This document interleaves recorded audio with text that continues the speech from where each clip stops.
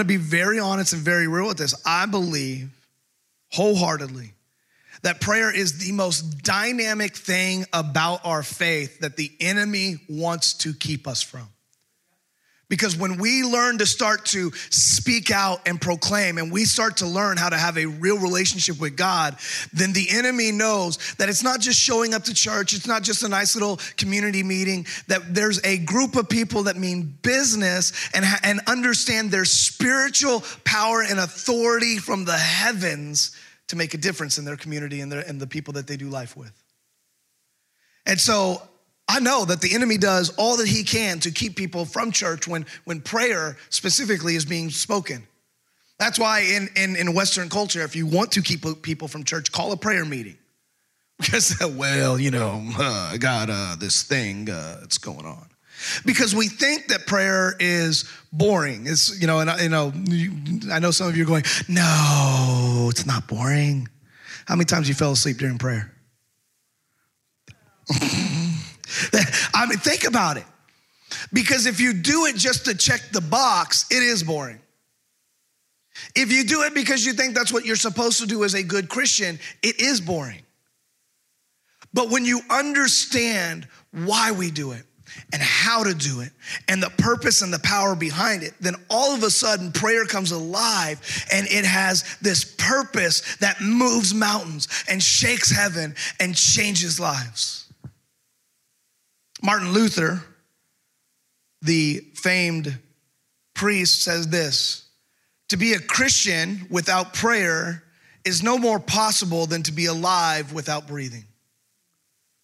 I love that.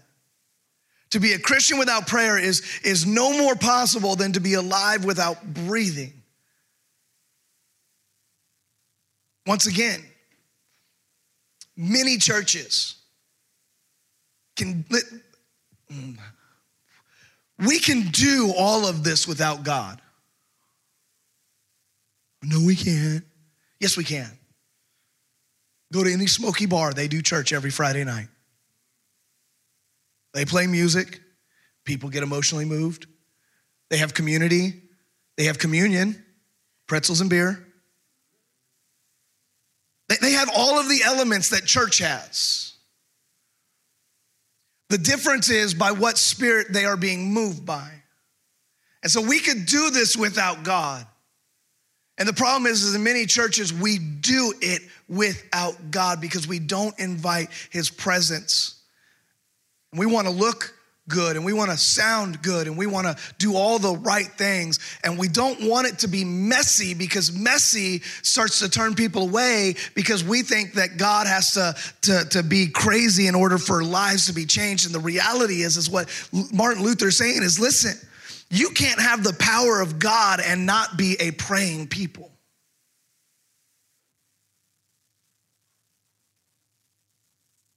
Charles Spurgeon, one of my favorite old school evangelist preachers, said this: true prayer is neither a mere mental exercise nor a vocal performance.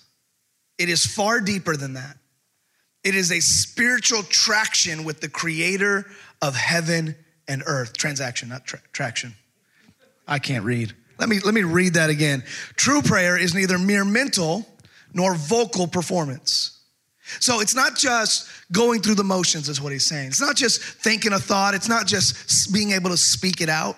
It's far deeper than that. It is a spiritual transaction with the creator of heaven and earth. It is this moment where you're saying, God, I want to spend some time with you, and I want to communicate with you, and I want to commune with you, and I want to build this relationship with you.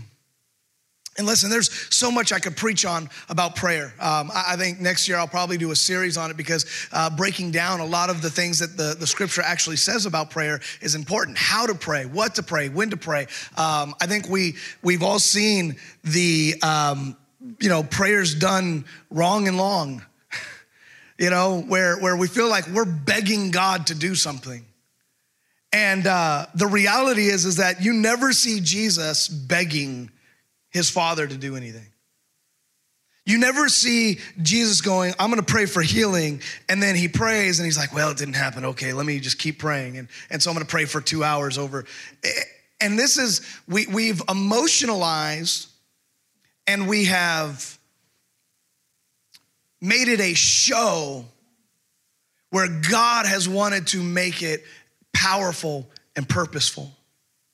We've also think that somehow our prayers get to define the answer. And that's why a lot of people won't pray.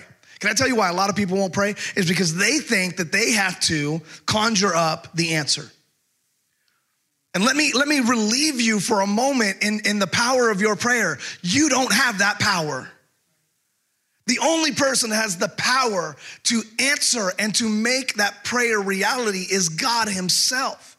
And so when we pray, it's not just praying, because we'll read, you'll read scriptures in the Bible that say, you have not because you ask not. And then we're like, Jesus, I want to win the Powerball.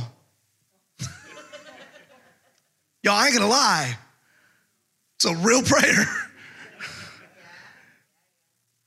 Lose some people here. If you don't think that I didn't grab a lottery ticket when it was $2.4 billion, you're out of your ever-loving mind. And if you don't think that I didn't look at that lottery ticket and say, your will be done, but not mine, you're out of your ever-loving mind. Because why wouldn't I say, Jesus, you know what I would do with this money? Like, listen. You would get about $700 million from that. Somebody got really rich really quick that night. $70 million would go straight to like church organizations. Like, poof, here you go. That's 10%. Could you imagine? I would probably like wet myself in excitement being able to write a $10 million check to my friend in Guatemala from Juvenet. I would love that. I didn't win, so it wasn't God's will. And that's the point. You can ask all day long, but if we're not asking to be connected to the will of God, sometimes God knows. No. The answer's no. We don't like that. We only want God's answer to be yes. Right? Yes and amen, Jesus. Yes and amen. And he's like, nope. Here's probably one that we hate more than no. Wait. Oh, you suck, God. Wait. But I live in the microwave community. I live in a culture that has to have it now. If I have to wait, then it isn't good, God. Your word says that you're a good God. So why would I need to wait? And he says, because my time is not your time. My answer is not your answer. Matter of fact, the Bible says it this way, is that higher are his thoughts than our thoughts. That's why the Bible says, lean not on your own understanding, right? Because our own understanding says, well, if it feels good, it must be good. And the Bible says, and God's like, no. Like one of the worst statements you could ever make is, I trust my heart. That's a bunch of crap. The Bible says that the heart is deceitful. And then we're like wandering around like, God, I wish I knew your will for my life. I wish I knew your purpose for my life. And he goes, when's the last time you talked with me about it? When's the last time you got with me about it? Instead of just trying to figure things out. So I want to take you to two scriptures we used last week. This sweater is going, I'm going to like lose 5 pounds in this thing today. So John 16:33 in the Passion Translation. Says this, and everything I taught you is so that the peace which is in me will be in you and will give you great confidence as you rest in me. For in this unbelieving world, you will experience trouble and sorrows, but you must be courageous, for I have conquered the world. We're talking about over the month of November, how to deal with pressures in your life. What are the right ways to deal with pressure? And this scripture says it. I promise you, you're gonna have troubles. You're gonna have sorrows. You're gonna have days where you wake up and you just wish that you could just go right back to sleep. You're gonna have days where everything goes wrong. You're gonna have days where it just doesn't. You're gonna have weeks where just something feels off. You may even have years where nothing seems to come together. But he says, but be courageous. For I have conquered this world. In Philippians 4, 6 through 7, in the Message translation, he says this: don't fret or worry. Instead of worrying, pray. Now, here's the problem, and I said this last week, is that sometimes we take this word of the scripture to mean that we shouldn't have the option to worry or fret. And that's not what he's saying. You're gonna have sorrows. Because God made us human, we're gonna have emotions to those sorrows. We're gonna have troubles, so we have emotions to those troubles, right? And so when we walk through it, we're gonna have things in our life that just don't end up right, and we're gonna have those emotions that are attached to it. God never said anger was an issue. God never said that lust was even the initial thought process of lust. Look, if you look at David, some of you are like, where's he going? Lust is a bad sin. You're right. But he didn't condemn David for the first look. He condemned him for the second. Why? Because he may not have been able to control the first emotion because some naked chick was bathing on a roof, weirdo. It was cultural, but, you know, he should have been in war, by the way. So he wasn't where he should have been. But it wasn't the initial look. Dang, she's pretty. It was when he turned around and knew this isn't right. I probably should go inside. And he goes, hey. Because the second look made his thought process go completely away from God and told his people, go get her. See, it was the second thought. So it's not that the Bible says don't ever worry. It means, hey, listen, don't let your worry consume you to the point where you start making decisions based off of your worry and your doubt and your fear and fretting and anxiety. Don't allow them to control you. When you get that emotion rising up in you, then instead of worrying, pray. Let petition and praise shape your worries into prayer. If you use your worries to define your prayer life, letting God know your concerns, before you know it, a sense of God's wholeness, everything coming together for good will come and settle you down. It's wonderful what happens when Christ displaces worry at the center of your life. See, God is saying, listen, I've always given you a way out. The question is, are you going to take it? Are you going to turn your worry into worship? Are you going to turn your pity party into a prayer moment? And say, God, here's what I'm walking through, and I'm going to use that to be my prayer life. It's okay to ask. What does it say? It says literally, letting God know your concerns. It's okay to tell him what's going on. He already knows. You're not going to surprise him. Oh, God, I had a bad day at work. I know those words you used. Well, they made me angry. I know, but we need to work on that. And then you turn it into prayer. God, help me to control my thoughts that will control my mouth so that I can be the best version of myself that you've called me to be.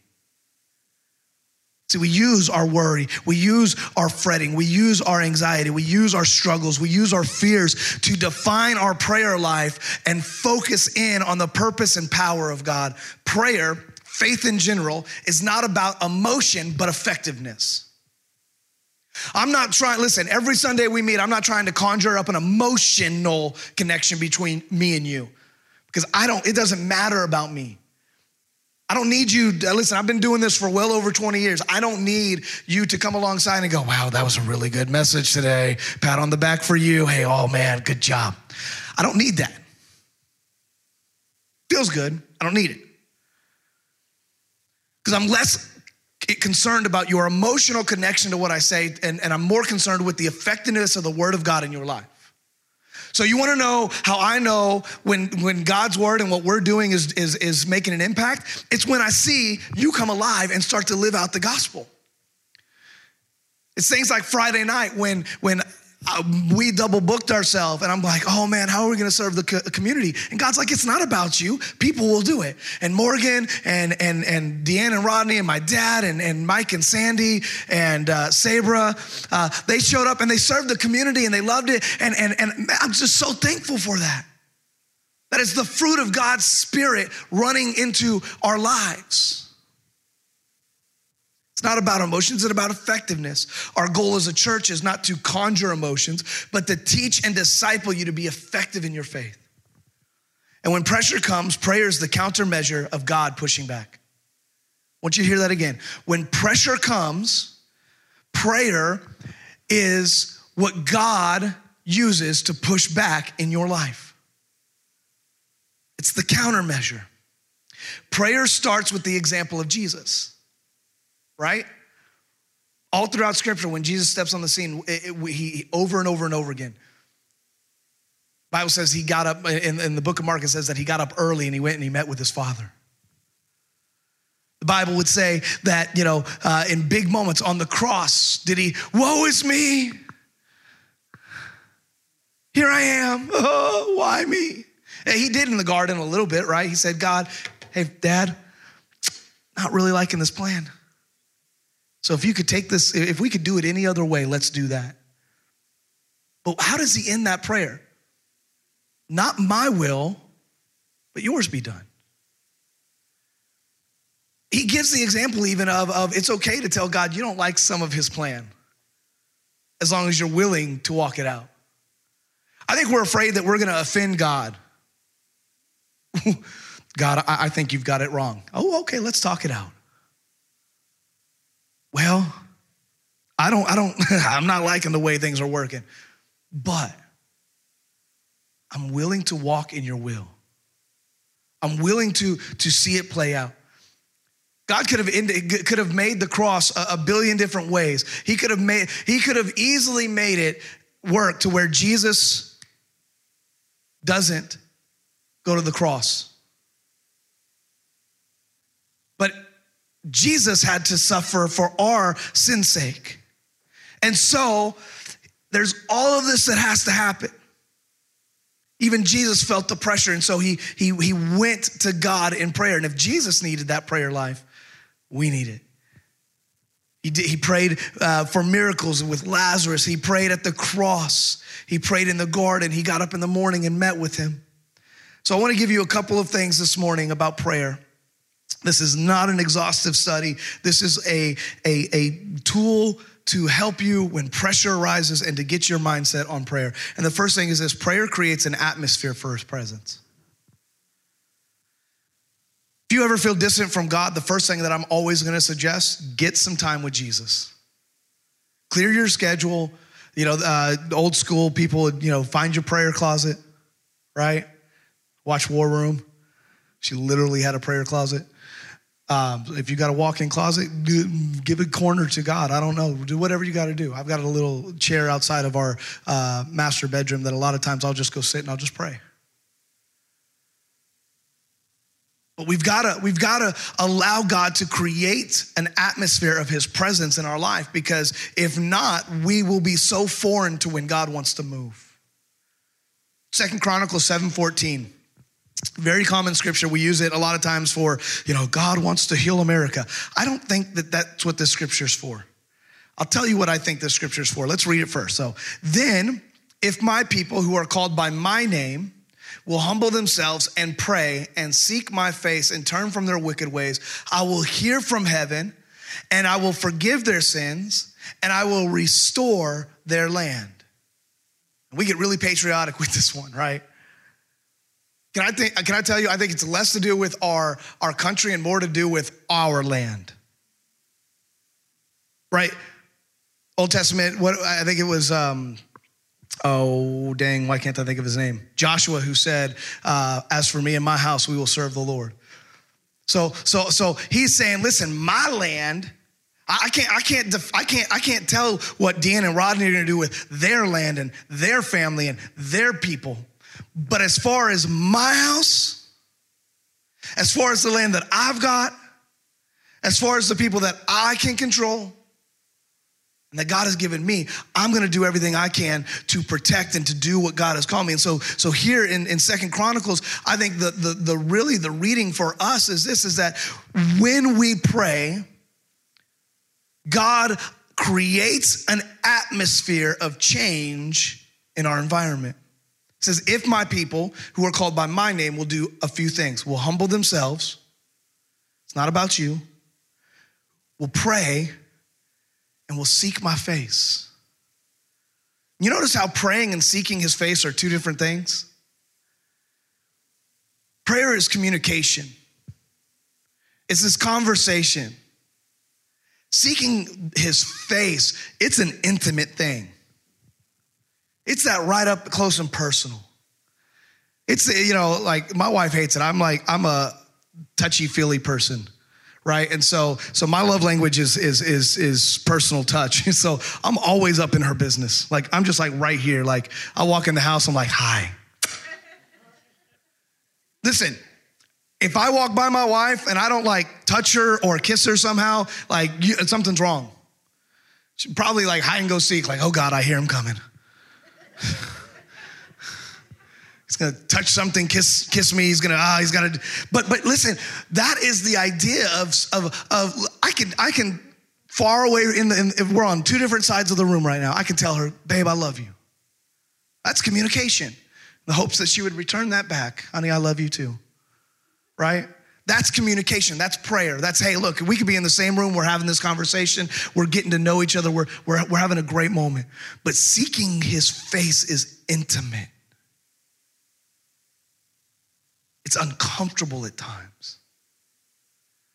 The unsurety of being in the presence of the Almighty is literally humbling yourself and saying, God, I want to be as close to you as I possibly can. Listen, seeking his face, prayer can be done in a car. It can be done at your workplace. The Bible says pray constantly and continually, right? But seeking his face, that has to be very specific. You have to make time and you have to make room for that. And it's one of the things that I think in America, church, we have forgotten how to do. We can pray because I can do it anywhere. But to put a pause on life, to give God 30 minutes where maybe I throw on some worship music and I just sit and I seek his face. I love when Moses sought God's face. He said, listen, because what would happen is he would make the mountain a cloud and Moses would walk up and he'd be like, God, I know you're here.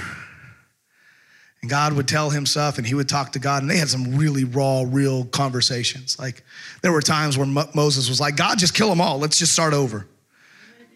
And God was like, let's not. And then there were times where God was like, Moses, let's kill them all. And Moses is like, God, let's not. Like, read your Bible. It's literally in there. It went both ways with that conversation. They were very real with each other. And finally, one day, Moses goes to God and says, God, I want to see your face. And God says, no man can see my face and live. He says, but I'll do you the best I can while you're living. And he hides him in the cleft of a rock. And it says that he hid Moses until he walked past him. The Bible says that Moses saw God's butt and his face shone for 40 days. That's what the Bible says. It's his backside. Well, what's on his backside? Unless God doesn't look like us, he's got a butt. Just squirrels playing ping pong, people. But that's what the Bible says. It says the Bible that Moses looked at the backside of God and it was so holy and so real and it changed his life so much that just the backside of God made him shine so bright that when he came down the mountain, they had to cover his face with a veil because he had been in the presence of God. Because he wasn't just okay with going through the motions and saying a little prayer and saying a little this and offering up a little token to God. He said, God, I want to see you and I want to see your face and I want to seek your presence and I want to know that you're here and you're going to change my everything. The promise of prayer is an atmosphere of his presence. A shift to God's perspective and the power of God. And the reason why we fear that is because we fear God telling us that we need to change some things in our life. And we fear his perspective being a little bit different than where we want our life to go. And we fear when God's power starts to move because it is out of our control.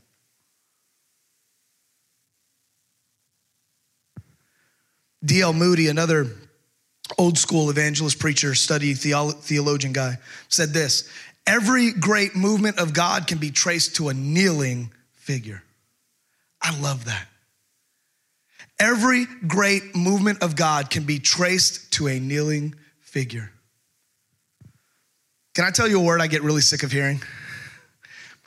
Revival. I get really sick of hearing that word.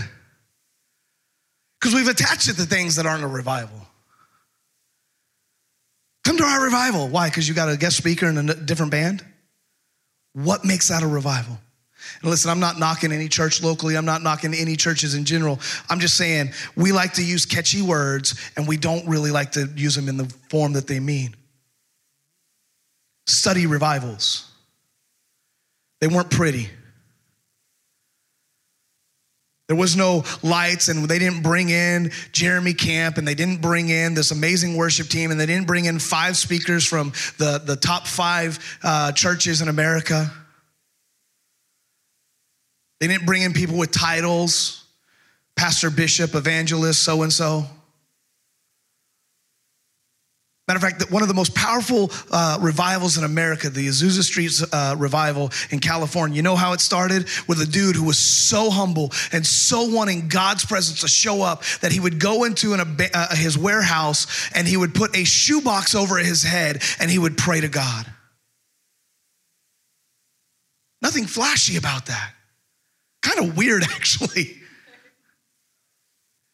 You know why he did that was because he wanted to tune out everything that was going on outside of his moment and his presence and the spirit. And so he would put his head inside of the box and he would seek God's face. And he said, God, I'm not leaving here until you do something, right? This is the Jacob fighting with God on the mountain. God, I'm not leaving here till one of us is gone, and it ain't gonna be me.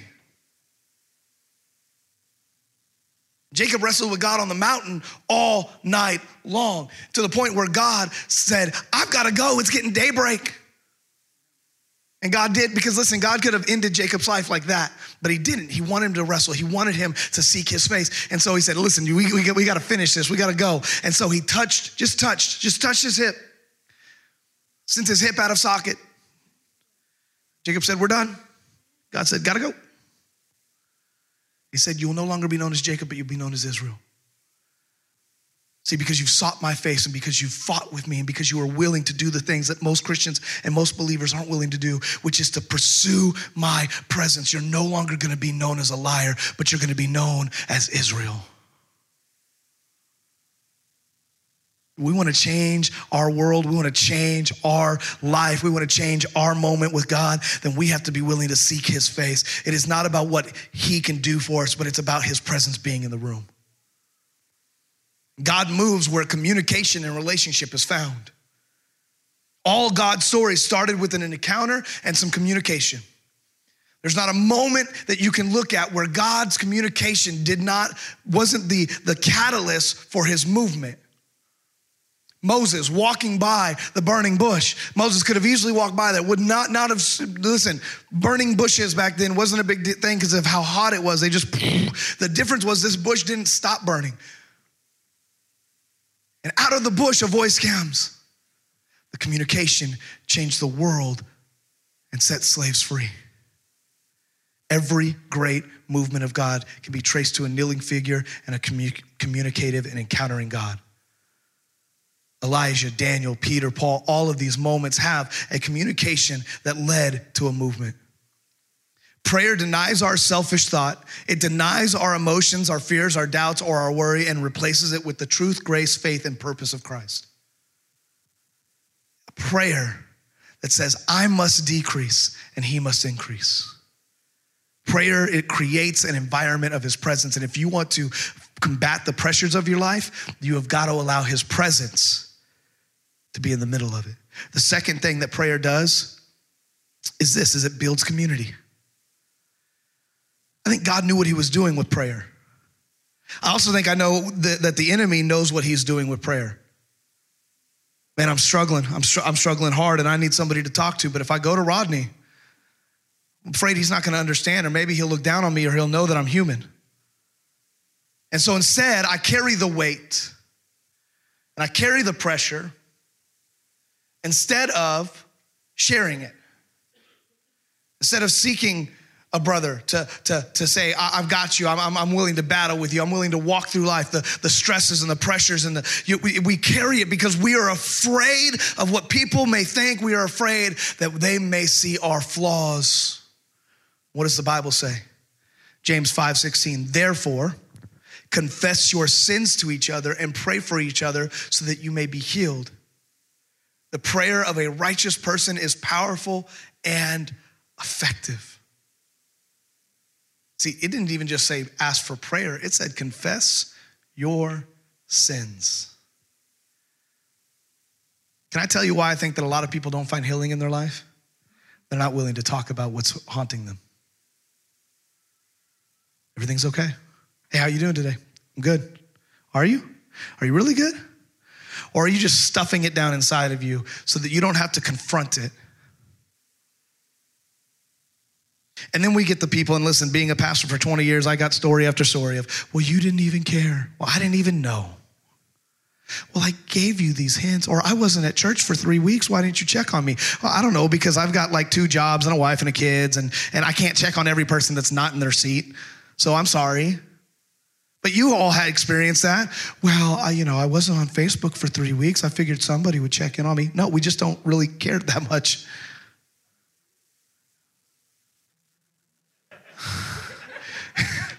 I think you live in jail on that place. Every time Randy gets out of jail on Facebook, he says one thing and back in jail he goes. But think about this. We are so quick to point out why nobody cares when we're not really willing to talk about it with one another. How you doing? I'm doing okay. And then they walk away because what'd you say? I'm doing okay. Why didn't you go deeper? Why didn't you really push? I don't have time for that. I'm not Dr. Phil. So if you tell me you're okay, I'm going to take it at face value. I mean, unless you walk in with like, a mass arsenal and you're like, I'm okay. I'm okay. Like, I'm going to ask questions. But the problem is that we want to fake it in front of everybody and then wonder why they don't care. It's because we don't know. Well, Pastor, I was in the hospital. Nobody came to visit me. Nobody knew. You can't blame people for what they don't know.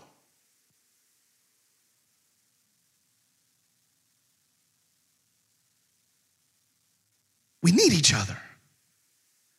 Confess our sins and pray with one another. Why? So that you may be healed. Some of you are carrying generational hurts and you're not willing to talk about it. But you're wondering why you can't see your breakthrough. You're wondering why God won't move on your behalf because he laid it out in the Bible. Part of your healing is talking and praying about it. Part of the process is inviting people into the messiness of life and saying, we've got you. So that when you fall or fail, when somebody says, I have an addiction to alcohol. Hey, now that I know, when you feel like getting drunk again, call me. I will gladly stop my time and come with and hang out with you when you say, I need you. But I'm not going to sit here and I'm not going to try to guess which version or which person or who am I talking to. Nobody has that kind of capability. We are not God. And so that's why the Bible says we need to reach out and we need to confess and we need to ask for prayer because we need to invite people in. It brings healing. Can I tell you what else it brings? It brings power into your life.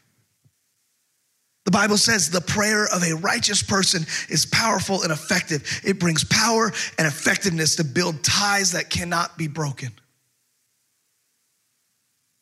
That when people gather around you and say, I'm willing to do life with you.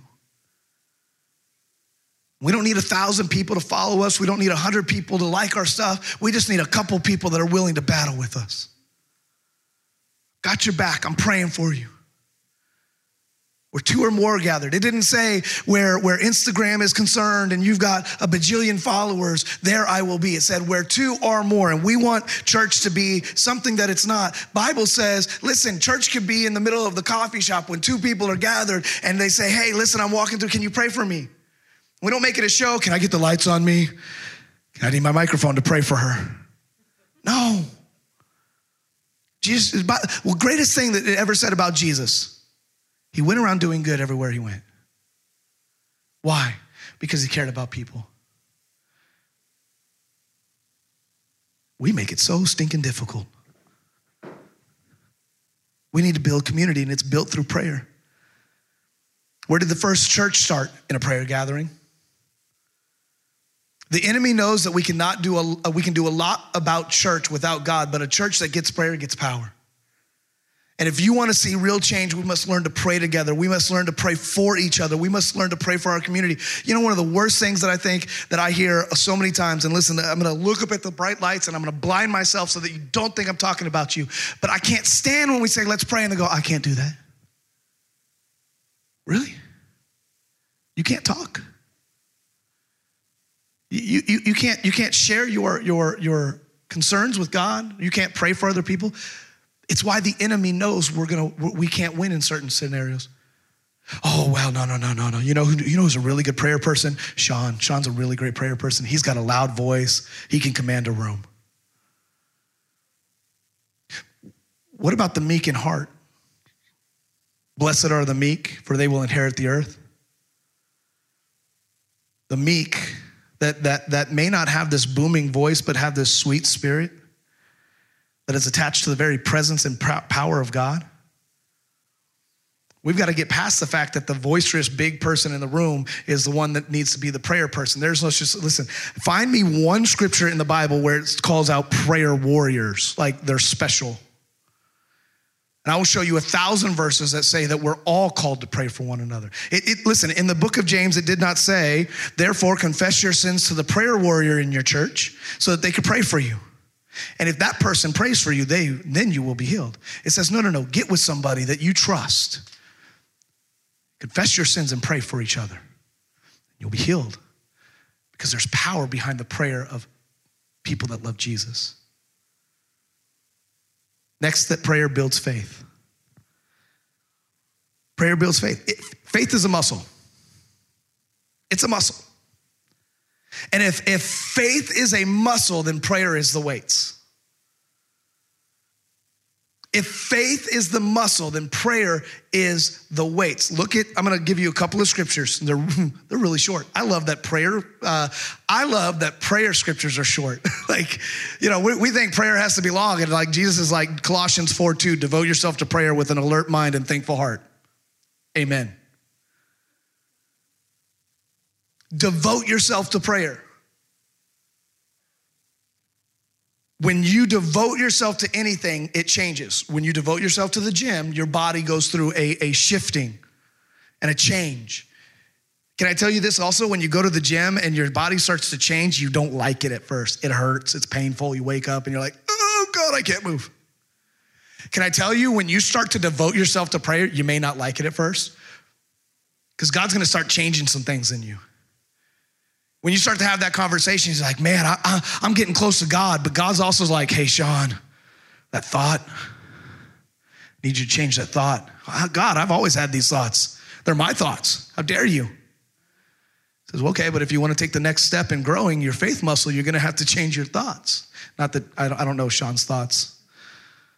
Just saying, mine sometimes are out there, 2 squirrels playing ping pong.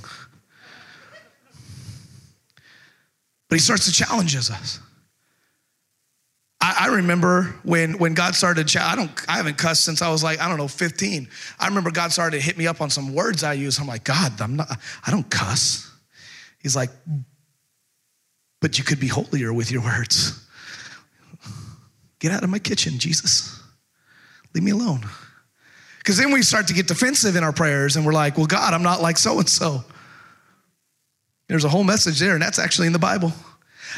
Second shortest scripture in the Bible, 1 Thessalonians 5:17. There's more words in saying that than actual scripture. Never stop praying. Never stop praying. Build the muscle of faith through prayer. Don't stop because it doesn't happen after the first prayer. Matthew 7:7-8. This is in the Passion Translation. It says this, ask and the gift is yours. F250 Platinum. Nope, doesn't work like that. Seek and you'll discover. Knock and the door will be opened for you. Now here's the thing. Here's where we get it. We don't follow through on verse 8. For every persistent one will get what he asks for. Every persistent seeker will discover what he longs for. And everyone who knocks persistently will one day find an open door. What the scripture is saying is that one little prayer does not mean that God is going to automatically answer. Matter of fact, in the way that the Greek words were written in that set of scriptures, the way that it would be articulated best in the American language would be knock, keep knocking. Ask, keep asking. Seek, keep seeking. It's not a one-time thing. It's God, I am going to continue to push forward into your presence and your purpose and your personage until I know that I'm walking in the will of God. And right after this scripture, it gives a perfect example. In other words, this is what God says. If you read on in verses 9 and 10, it says, be the annoying neighbor. It says, who has some visitors come late at night and doesn't have enough bread. And so they run to their neighbor and they knock on the door. Neighbor, I know it's midnight, but I need some bread. And nobody answers, and they just go home. No, the Bible says that they actually just keep knocking. Neighbor, I need some bread. I know it's midnight. Neighbor. This is the picture the Bible paints for us. That with prayer, we don't just make a sweet little prayer to God, offer it up to him, and then just walk away. That we're persistent in our faith towards God. God, I want to see your face. I want to know your will. I want to live in your presence. God, here's my request. God, God, however you see fit. God, my friend needs healing. God, finances are off. Keep pursuing. Prayer builds the faith muscle. And lastly, prayer changes things. That's, I know, so eloquent, so theological. Prayer changes things. Let me extend this thought. Prayer changes things, even if the only thing it changes is you. Time and time again, we see the people who have a strong prayer life or communication life with God see the miracles. You want to see miracles in your life? You got to be connected to the miracle giver. You got to pursue the miracle giver. You got to have a relationship and a communication with the miracle giver. How many have ever heard what we call the Lord's Prayer? I think it was named really badly, by the way. I know. It's like, who are you with this small church in Camden to get to say that it's a name? And I really do. I think it's not the Lord's Prayer. The Lord already knew how to pray. He said, listen, I'm going to teach you. The disciples came and said, hey, how do we pray? He said, okay, well, I'm going to show you how to pray. I really think it should be called the disciples' prayer because Jesus was teaching them how to pray. Now, I'm going to read to you in the Passion Translation, but we all, you probably all at least heard this before in your life. Our Father who art in heaven, holy is your name. Thy kingdom come, your will be done on earth as it is in heaven. Give us our daily bread. Forgive us for our trespasses, and we forgive those who trespass against us. We hear that. The problem is that it has become such a tradition of saying that we miss what it is saying. So let me read it to you in a way that you haven't maybe heard it before through the Passion Translation and see if it doesn't breathe a little bit of life and difference into you. It says this, pray like this. This is Jesus, our beloved Father, dwelling in the heavenly realms. May the glory of your name be the center on which our lives turn. Manifest your kingdom realm and cause your every purpose to be fulfilled on earth just as it is in heaven. We acknowledge you as our provider of all we need each day. Forgive us the wrongs we have done. And listen, I love this next line. And as we ourselves release forgiveness to those who have wronged us.